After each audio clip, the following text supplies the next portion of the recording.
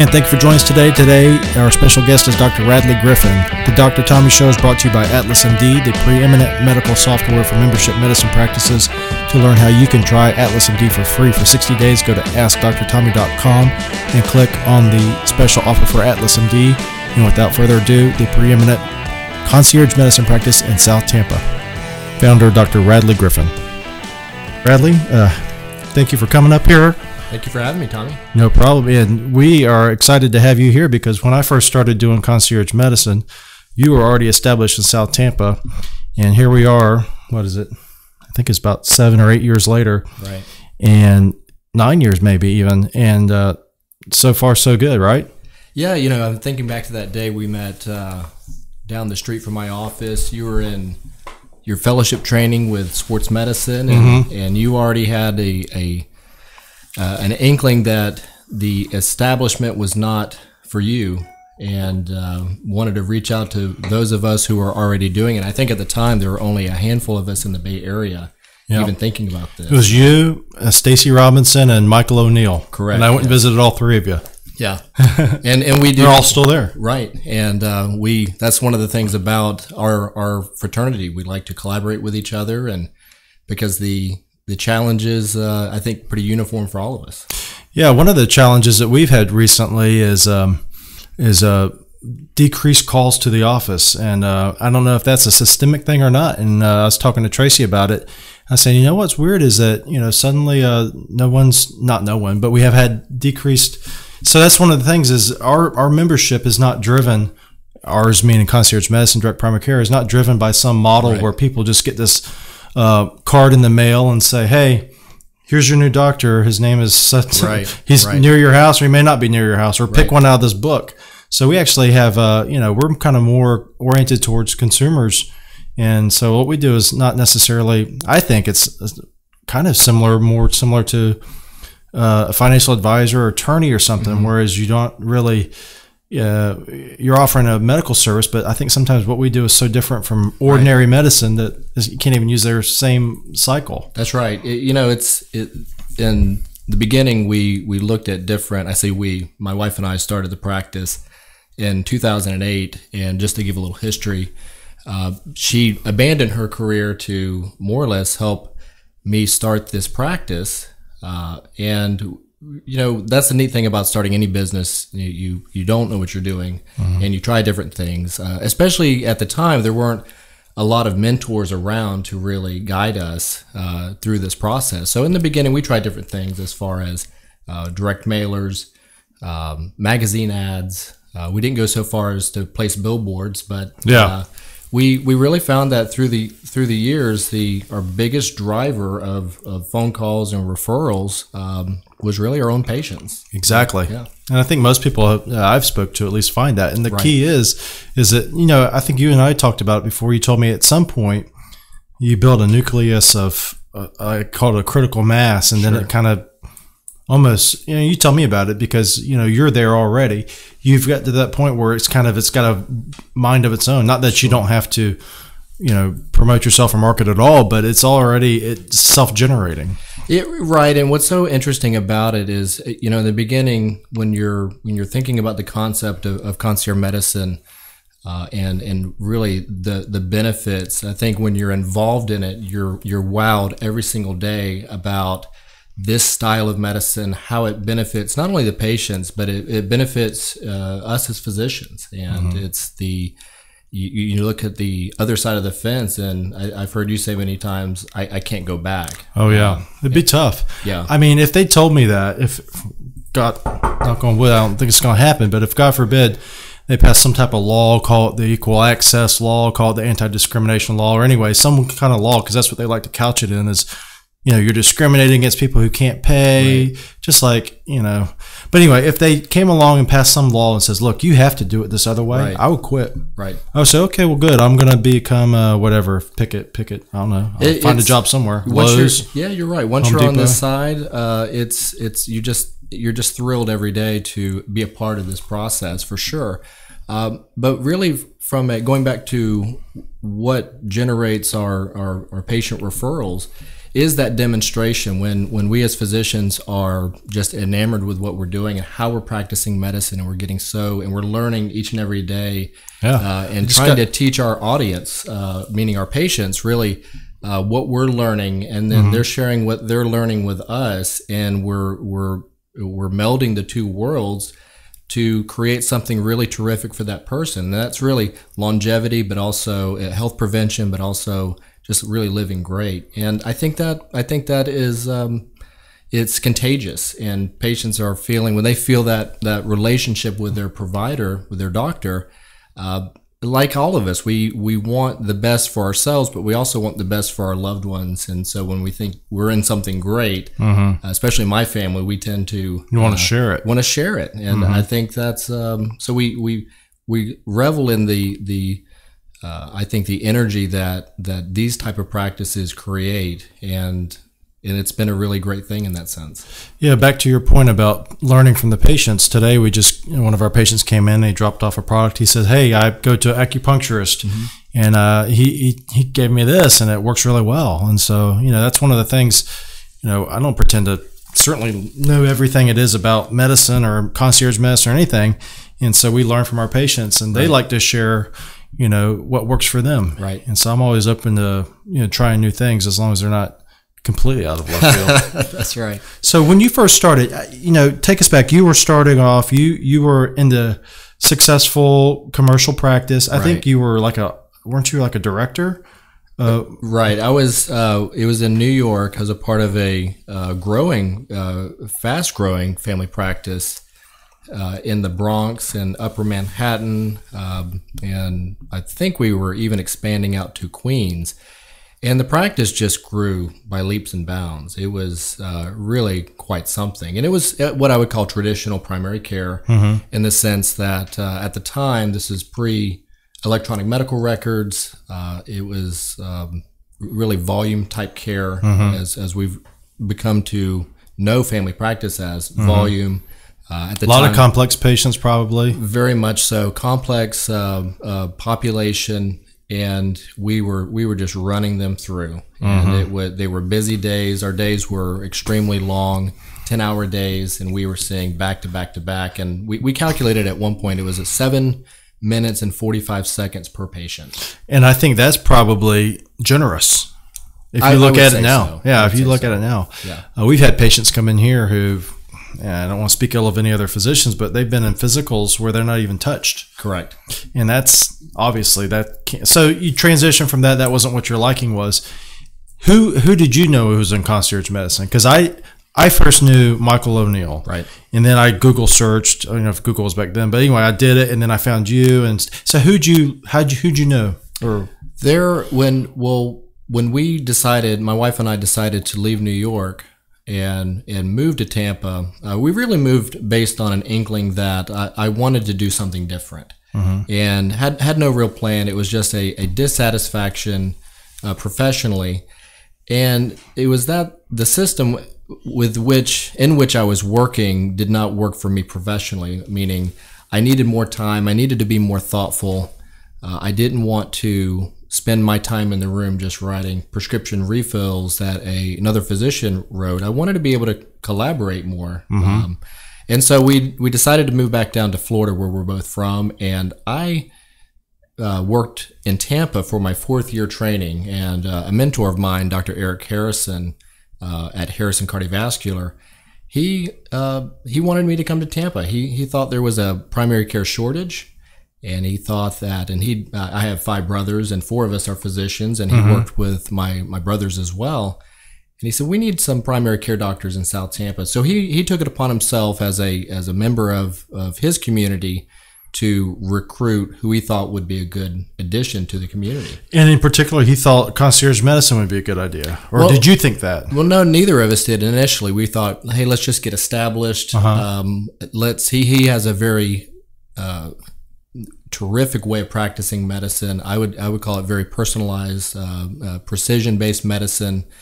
And he, being my mentor, I liked the way he practiced. It was very individual. What works for one person does not work for the other. He didn't follow an algorithm. Each patient had their own algorithm.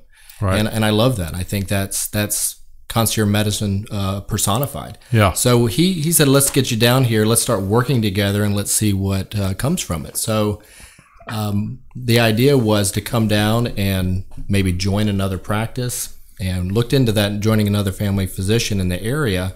And we thought maybe we would do a sponsorship where one of the local hospitals would sponsor a physician. Popular thing to do. Right. And you're looking over the arrangements. I thought, well, gosh, this practice, nothing against this practice in particular, but it's not unlike what I was leaving. Right. And said, I don't know if that's the right path. It's like for jumping me. from the frying pan into another frying pan. Well, that's right. And you just think, gosh, I don't know if that's the path for me. And at the time, my wife and I recently married, not even a year.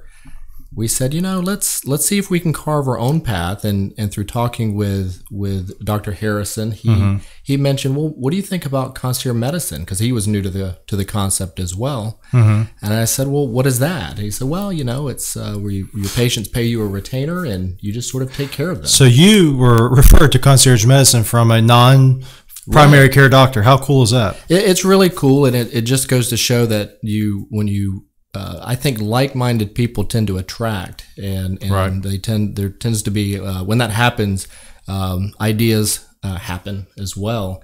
And so he introduced us to a really terrific couple in Clearwater, Dorota Matuzowicz and her husband Charlie. Yes, I've seen that. And they were in established practice several years before I came to town, and it was a really neat experience where we called. Dr. Matuzowicz asked, can we come over and meet with you?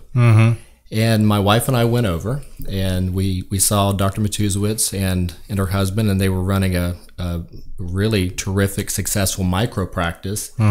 And it was really encouraging. I remember to this day, Dr. Matuzowicz looking me in the eyes and saying, you're going to do this. You're going to do well. Yeah. And I think as you and I think you may have told me the same thing. I did. I think you did. You can look at people in the space, and there's just something about it, who's made for this and who's not. Well, you know what? Thinking about it back then, it's like a light at the end of the tunnel, or almost like you're getting I wasn't even in practice yet after graduation, but here I was in fellowship, thinking that I wanted to do this, pretty much knowing that I wanted to do this. And then I met with you, and I think you said those exact words. And I remember thinking, damn, this is real, because it seemed like it was, when I first started medical school, it seemed like graduation from medical school was like almost, or when I first started training, it felt like graduation from medical school was almost eternity away. Then it finally came. Then I got into training. And then you say, well, heck, one day you will have your own practice. And I was thinking, wow, this is this is actually feasible, because here's this doctor who's actually doing it.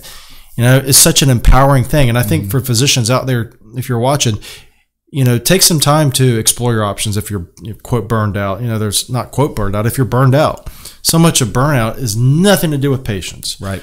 I mean, not patients directly. It's having to do with trying to deal with patients, trying to deal with coding, trying to deal with, all of the crushing bureaucracy, all these, did you performance is your values, whatever they do. I don't even know what they do over there anymore, but they're constantly berated with emails telling them, you have to do this, you have to do this, you have to do this. Did you watch this video? If you didn't, we're going to fine you. And then, or otherwise penalize you. It's just ridiculous. And there's a way out. It's like a life preserver. Right. It was in the interesting part of my journey, and I think I'm thankful for this, is that I didn't have to go through that complete metamorphosis. I think you and I are the lucky ones in the sense that we recognized that we would be dissatisfied in that space, and maybe we're egomaniacs. I don't know what it is, but maybe. I tell you what, though, there's a truth to that, because if you ever meet a physician who wants to do this and they don't feel like they have very good control of what their belief system is, and if they're kind of amenable to whatever, they may not make it, because you have to have be wanting to be in charge at some level. It is to be the owner. Now, you can work in a system where you're not the one in charge, but you're part of a team. But either way, you're still going to want to be in charge, because you're in charge of your patients. But this is not for someone who's just kind of I'll just go with the flow, whatever, I'll adapt. They have this book called Where's My Cheese, or Who My Cheese.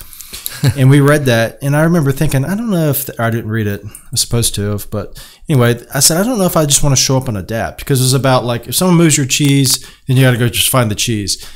And there's some, the other mouse was kind of like becoming distracted, and the mouse that succeeded was the one that just didn't worry about move the cheese. So there's some of that is positive, but I think the overall effect is that, look, I don't want someone move my cheese. I want the cheese, and I'll put it wherever I want it.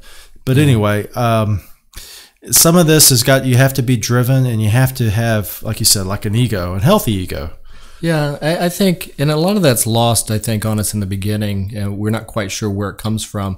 And I think for me, what I didn't have any ideas of what I wanted, and in the beginning, it was really the idea that I wanted more time with my patient, because I needed the time. I needed the time to be thoughtful, and take my time and really run through a lot of items on the list. I mean, you think back to the days of my practice where the nursing staff is telling the patients, you only get 2 problems to bring up today. Yeah. And you just think, gosh, that's really how it is for our colleagues out there. Yeah. And for to have that change and say, hey, what are all the items we need to address today?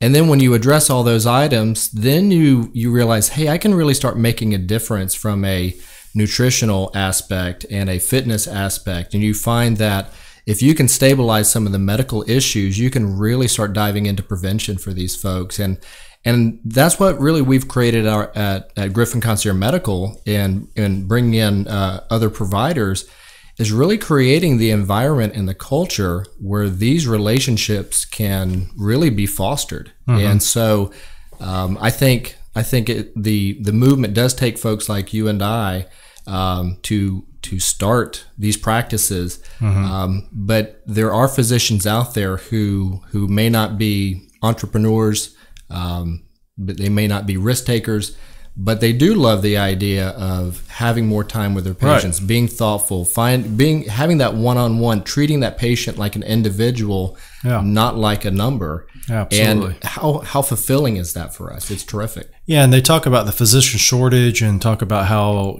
doing what we do is exacerbating the physician shortage, which I think is a non-issue, because truth of the matter is you can have a big panel of patients, and you may say that you have 5,000 patients, but how can you possibly optimize the health of 5,000 patients? I couldn't. I know I couldn't. It's impossible for me. Yeah, I agree. So what we could do is work better with the patients we have, and there's always an ability to have more doctors. There are absolutely a lot of doctors. It's just that the way the market works now is no one wants to go to family medicine. Not no one. Very few people want to go to family medicine because it's such a it's viewed as a second tier specialty. You're relatively paid less, and then the biggest thing is just the browbeating that you get. Right. Yeah, it's interesting. I think the physician shortage is a very real conversation. The idea that we can correct it with changing reimbursements, I think there needs to be a complete cultural shift to the way we're approaching medicine and the delivery of medicine. And I liken it to the way we approach our schools, in the sense that if there's a teacher shortage, the worst thing we can do is plug more students into the classroom. That's going to exacerbate the problem, in the sense that the existing teachers are going to be burnt out. And when those aspiring teachers see the writing on the wall, they're thinking, I'm not going to do that. Right. So I think to change the movement, I think it's several fold. It's folks changing the way we practice our craft, and fostering that movement. And then I think the mid levels, and at Griffin Concierge, we're one of the first practices to incorporate a physician assistant. Yeah, as far as I know, I don't know of any others. I mean, I know there are others, but I don't know of any others personally. So talk about how you arrived at that idea. Yeah, it was really quite organic, in the sense that as you go along in practice and your practice grows, the amount of time we spend in the room with the patient, as you know, can be quite long. But part of what we do in our practice is open the lines of communication. So patients will call, and I'm in the room 2 hours with a patient on a physical, and there may be a problem, say a cold, a particular issue, maybe they need some counseling. So in concierge medicine, I think telemedicine is built right in. You handle a lot of things over the phone, a lot of counseling. Long gone are the days of, well, you need to come in for an appointment. No, we try to handle that right away. So for me, where our practice was heading, we had a very, I think, strong telemedicine patient population. They love to communicate via telephone call, email, text. But you're only so busy. I mean, you can only have so many people going at once. And we wanted to service them in a very efficient way. And the idea was, well, gosh, I don't necessarily want a medical assistant handling these calls. They don't have the training. And so we were introduced to Mary Catherine Charles, who was training at the time. And she agreed to join our practice the last several months of her physician's assistant school. And we got to know what a wonderful person she was. And the idea there was, if we could have someone like this who's trained the way we're trained as physicians, who has the medical knowledge, who has the ability to prescribe, we thought that would be a real winner. And we had no idea the way it would translate in the future. And what we found is that I lost quite a few of my personal patients to Mary Catherine. And and looking back, I think, gosh, this is really terrific from a physician's assistant perspective, because she and myself and Dr. St. Clair, the collaboration we have on a daily basis at our practice is really unlike any other. It's more than I ever had in residency training. Because usually when you're talking to your fellow residents, you don't know anything. No one knows anything. You're just you're sharing ideas with each other. And this, the blind leading the blind. Well, pretty much. And this, what we found with Mary Catherine, is such an empathetic, intelligent practitioner. And at the end of the day, that's really what a lot of our patients, if not most patients, want. They want someone who can listen, who can troubleshoot a problem for them, make the most appropriate recommendation for them, of course, with the support of their supervising MD or DO. And it's really worked out well for us. And as I think of the movement overall, and we look at the physician shortage and provider shortage that is bearing down on our country, you think, wow, what role does a physician assistant and a nurse practitioner play in this movement? We realize we're going to need those practitioners to be a part and step up in the system. But do we want to throw them into the existing broken system? I don't think that's a great idea. Right. And that's I've thought that there's a whole, I think you said it before, it's its own specialty, concierge medicine. And I think, in addition to physicians being trained, there's going to have to be some training of mid-levels and Absolutely. also of staff. It's not like your normal front desk operation. It's so much more involved from a, I guess you call it a personal standpoint. Right. We're not just like checking to make sure you have your authorization or something. It's a lot more. So there's going to have to be training of, administrative staff, obviously operational staff. So it's a older. It's not new. It's 20 years old. But it's still growing. I think it's still almost in its infancy, right? If not in its toddler stages, right? And with our mid-level practitioner, what her practice has truly grown organically. We don't advertise her as advertise her as an option for new patients. Her practice has grown from her relationships with our existing patients, and even I mentioned some of my former patients. I mean, they're all of our patients in our practice. There's just a comfort level that these folks have with Mary Catherine, and what can you say? And they refer their family, their children, and that's how she's built her practice. It's really from within. And then, how did you arrive at hiring another physician? What made you decide to do that? Well, we were fortunate to reach a threshold in our practice. We really wanted to keep a ratio of really around 300 patients per physician. The idea there was when we talk about how many patients do we want to add to our concierge practice or a DPC practice, I think there's some math involved here.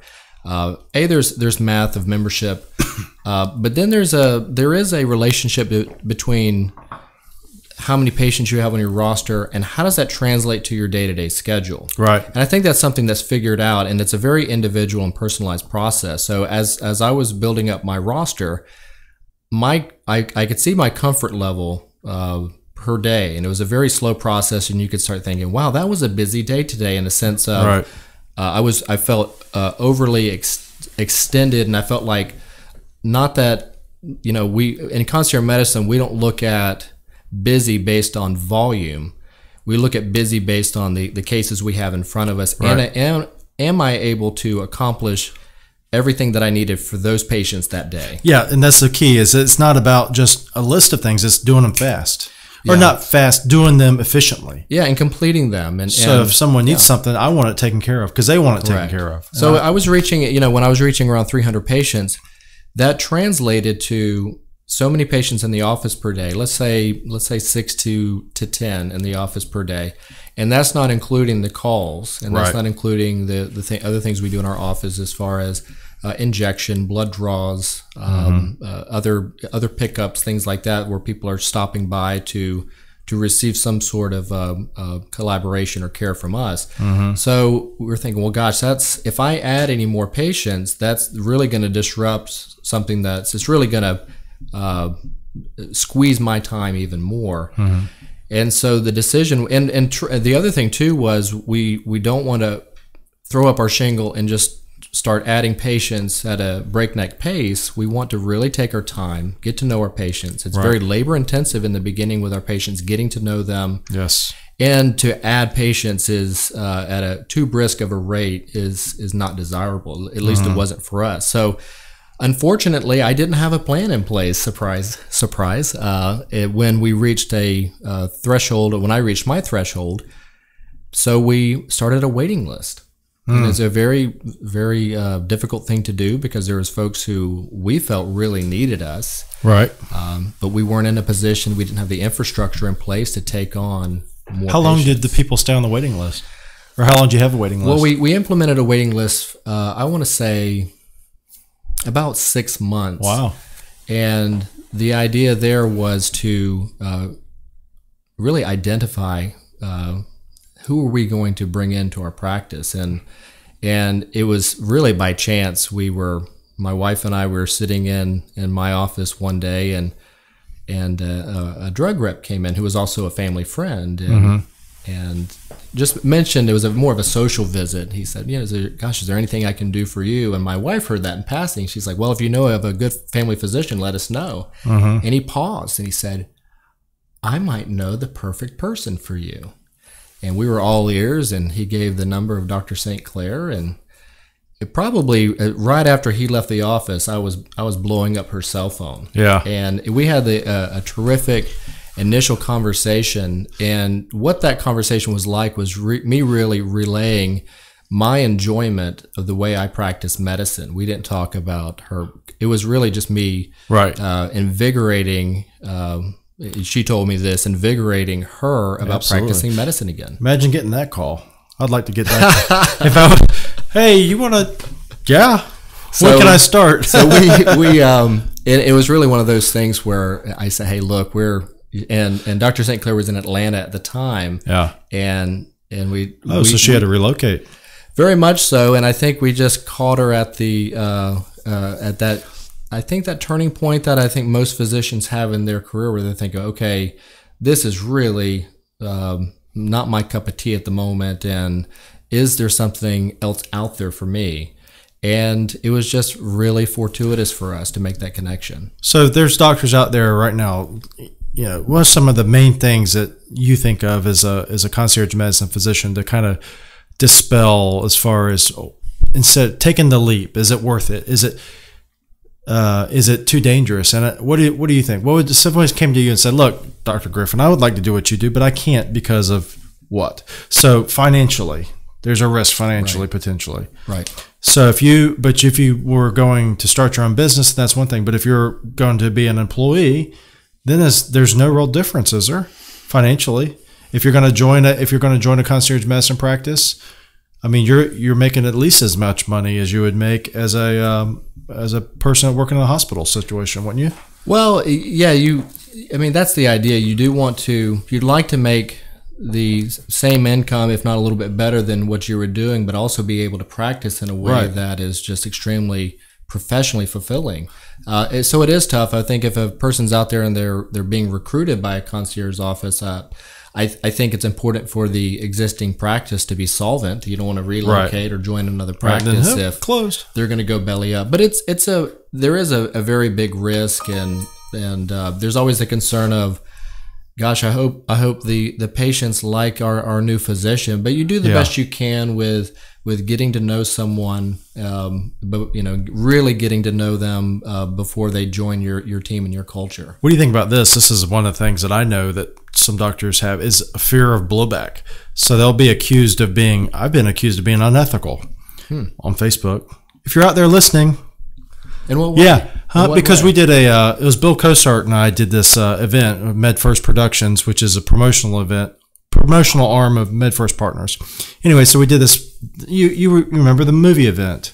Oh yes. Yeah. Yes. So we did the movie event, and this lady said, what you're doing is disgusting. You shouldn't even have a license. You shouldn't practice medicine." All because we're inviting people to come to a free movie. But there's a lot of animosity towards anyone who objects, I guess, to whatever your particular personal belief is. And so I think a lot of physicians are scared that they'll be accused. There's a lot of people say concierge medicine is only for the wealthy, and if you do concierge medicine, then you're an elitist and all that. I think a lot of doctors would be scared about that. Yeah, I think that. I think I felt a little bit of that in the beginning. I think there was a time when I felt, and I still feel, I 100% agree that concierge medicine is this style of practice, and this delivery of primary care is beneficial for 100% of people. And our practices aren't necessarily for everyone, just like we have to have patients who want to join us for the philosophy that we are preaching.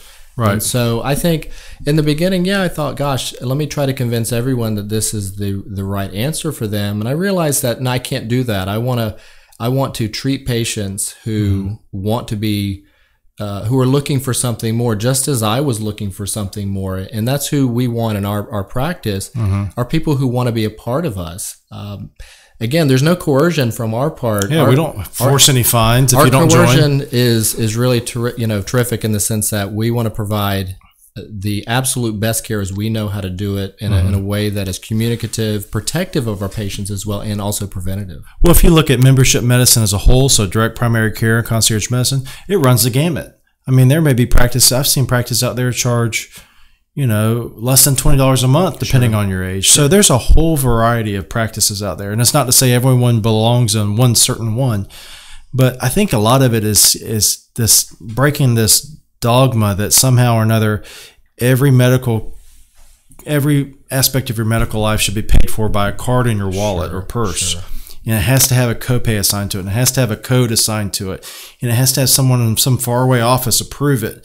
And if you don't do that, then you're doing things a little bit shady. Right. And I think we have to break beyond that, and I think we are. Yeah, I think there's something pure about it. I mean, there's nothing more, I believe, purer than, and it's really great for us as physicians when one of our clients is paying us their hard-earned dollars. Exactly. What a feeling that is. Gosh, you're honored. It's an honor. Exactly. I was just going to say, it's such an honor, and it's also a responsibility. Sure. Because here they are. They're not forced to pay you. Right. They're not forced because you're in their network and you're the only doctor within 20 miles, and here you are. Right. They're actually giving you their money, their hard-earned money. I wish our politicians felt the same way. Anyway, they're giving us their hard-earned money, and so we have to make good on that promise to optimize their health, to be there for them when they need us. And that's a very good point. But it's such a reward. I remember the first time I told Tracy, I said, you know what? It's such a different feeling from, when you have an income that is derived from people willingly paying you versus, not to say everyone has to do this, but if you get paid from a corporation, you get paid and it's, it shows up in your account, and sure, you did a good job. But when someone has given you their hard-earned money personally, it's such a responsibility, I think, more than any responsibility and an honor to have members that pay you for your care. Right. I think, and I would invite those that either physicians who are wary or hesitant, and even patients, those that are maybe have a negative feeling about this delivery, I would encourage them to educate themselves and maybe even take a leap and be a part of a practice where, gosh, you're cherished and you're valued. And not that you're not in the other practice, but there's something about that direct responsibility that you have and that direct relationship that you have with your patient that is really, I can't say it any other way, it's quite pure, and it's a really great thing. And it's a great option. And that's one of the things I like to say is, when you see these detractors, and I see them on LinkedIn all the time, you know what I'm talking about. Anyway, they call and they say, or they'll comment and they'll say, this is whatever. They'll use their negative commentary. I'm like, look, all I'm saying is, why shouldn't people have the option? Are you saying that? I'm not saying everyone should be in membership medicine. Don't be if you don't want to, but you should have the option. But a lot of these people just don't want anything to do with it. They don't want you to have that option. They're very dogmatic in their belief, like I was saying before, that whatever is outside of their little silo of what they think medicine should be delivered is off limits. And they don't like options. So one of the quotes I like is, a lot of the opposition to free markets is opposition to freedom itself. And that's like Milton Friedman said, is a lot of the opposition you'll find to free markets in medical care or anything is people don't even, at the basis, a lot of those people don't even believe in freedom itself. They'll say they do, but really in the bottom of their minds, they know what's best for you. But everyone knows what's best for them. And whether you are wanting to be in an insurance practice or a membership medicine practice, that's what's best for you. And you should be able to make that decision, not the government, not me, not Dr. Griffin. Yeah. What's so great about it too is that you and I can make the decision to practice concierge medicine all day long, but we don't have the power. Our patients have the power. Yes. They're the ones that, if we're doing a terrific job by them, in the sense that we're doing what we say we're going to do, communicate, prevent, coach, be there for them. And they're the ones that validate what we're doing. And they're the reason we're here year after year, because they continue to want to be a part of what we're providing. So again, I remember in the very beginning when I opened up, I had delusions of grandeur. And I thought, oh gosh, I'm going to just have so many patients, and this is going to be, and we open, the doors and turn on the phones and crickets, nothing happening. What do? You just have to have faith. You do. And one thing we learned in moving to a new city and being a new doctor is it takes time. It takes, especially in our style of medicine, that is based on relationships. You have to be in your community. Trust and reputation does not happen overnight. And there's definitely a proving that has to take place. And so thank goodness for our initial patients who gave me a chance. I remember I was 31 years old, and we had a patient join our practice, and he looked at me and he said, you look a little bit too young. He goes, I think next time you send out an ad, you need to draw in a beard or sprinkle in some gray hair. But I'm so thankful to and if he's listening, he knows who he is. Yeah. I'm just so thankful to he and his wife who gave us a chance, and we wouldn't be here without those folks. Yeah. What do you think about if you're gonna? I have this fantasy. I don't know if it's a fantasy or a plan, that I want to open up another office in a different city. Have you ever thought about doing that? Or a different office in general, or another office? I do. I have visions of doing all sorts of things. Yeah. As far as that goes, I think I want to open up one in Gainesville. My role is Gainesville has a need for sure. I think they do. Oh yeah.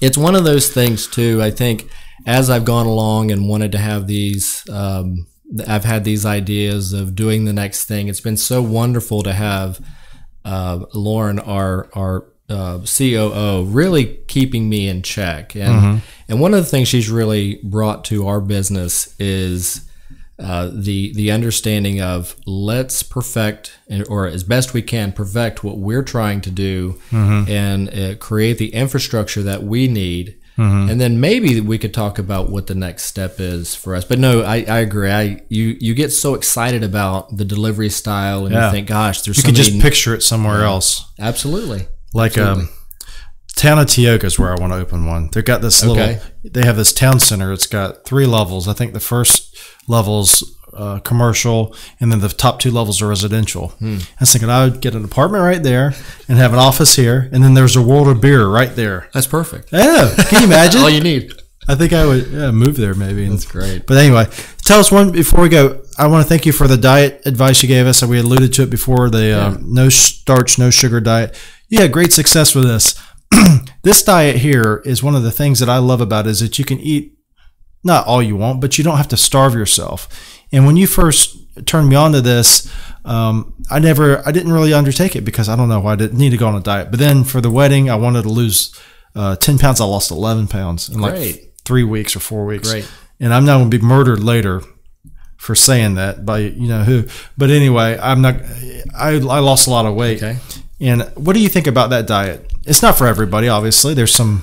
Well, I don't know. I tell patients that the diet only works for 100% of people who try it. Oh, there you go. So that's right. Though. So a little background. I read a book by Gary Taubes in 2012 that I've posted before. Completely changed the way I would say practice medicine.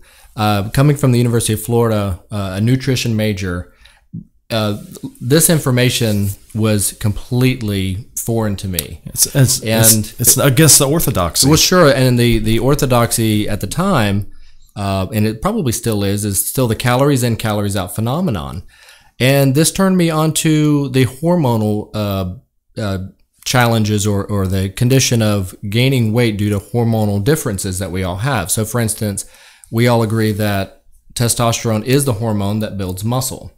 So, but understanding that all testosterone is not created equal. Testosterone in Arnold Schwarzenegger will build greater muscle than testosterone in Radley Griffin, even though we may have the same levels. So understanding the nuances of each of our hormones is really quite fascinating, the way our tissues accept those hormones, how they grow accordingly.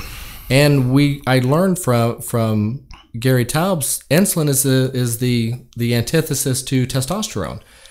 And realizing that, wow, insulin is really playing a significant role in our metabolism. And it's doing virtually I feel almost every patient is in the metabolic syndrome PCOS spectrum, meaning their insulin does different things to them. So a lipidologist once said insulin is good for 3 things: making plaque, making us fat, but also keeping us alive.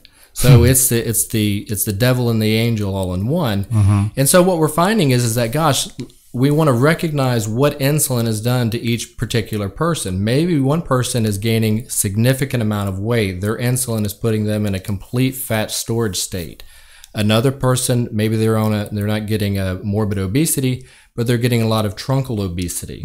Maybe their insulin is causing them is becoming overly resistant, and they're becoming a diabetic, but they remain thin. And so understanding how insulin is interacting in each person's body, I think, is the first recognition. And then say, okay, now that we have that recognition, what do we do about it? Well, we actually don't consume the foods that cause insulin to rise, which are basically mainly fat.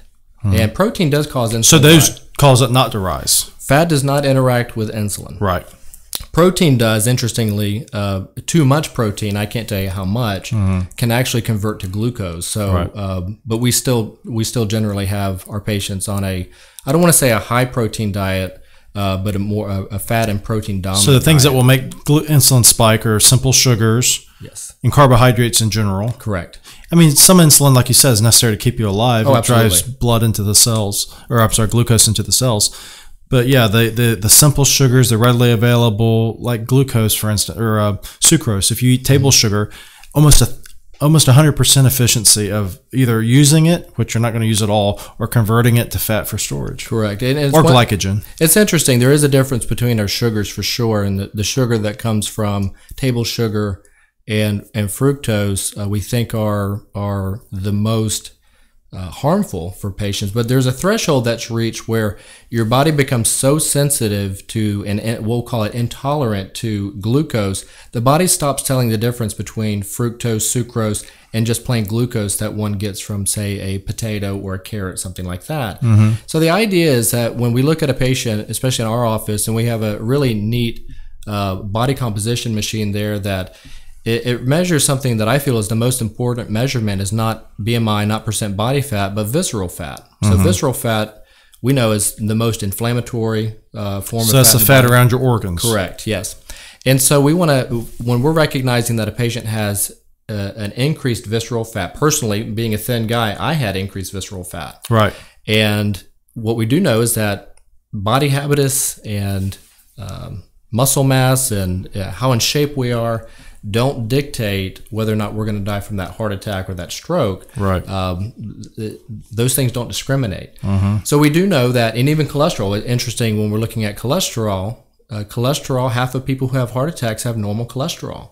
So we start looking at what are the ways we can make a difference, and we start saying, let's start attacking that visceral fat. Let's look at your insulin level. Let's see if you're trending toward a metabolic syndrome state, which we would call high glucose, high insulin, high triglycerides, low HDL or good cholesterol. And in fact, even in men, even their testosterone is impacted by this phenomenon as well. And let's start reversing those trends. So I ask a question to our patients. Do you need to burn organ fat, visceral fat?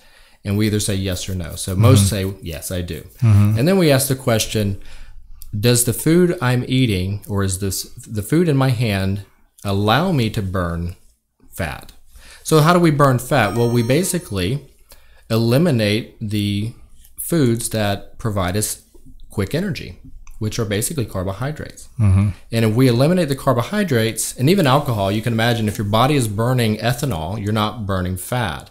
So if we're eliminating carbohydrates, and not total elimination, but drastic elimination, our body is then forced to look for energy sources from another place. And the next available source is our fat stores, specifically our organ fat or visceral fat. So we allow our body to do that, and then we shrink down. And it works pretty rapidly. It really does, and people can get frustrated with the pace, or they get stuck. And so we try to employ different strategies for them. And the way we think about that too is we tend to, as humans, we tend to gain weight in a real stepwise fashion. We go up over the years, and we add to our fat stores depending on what we're eating at the time.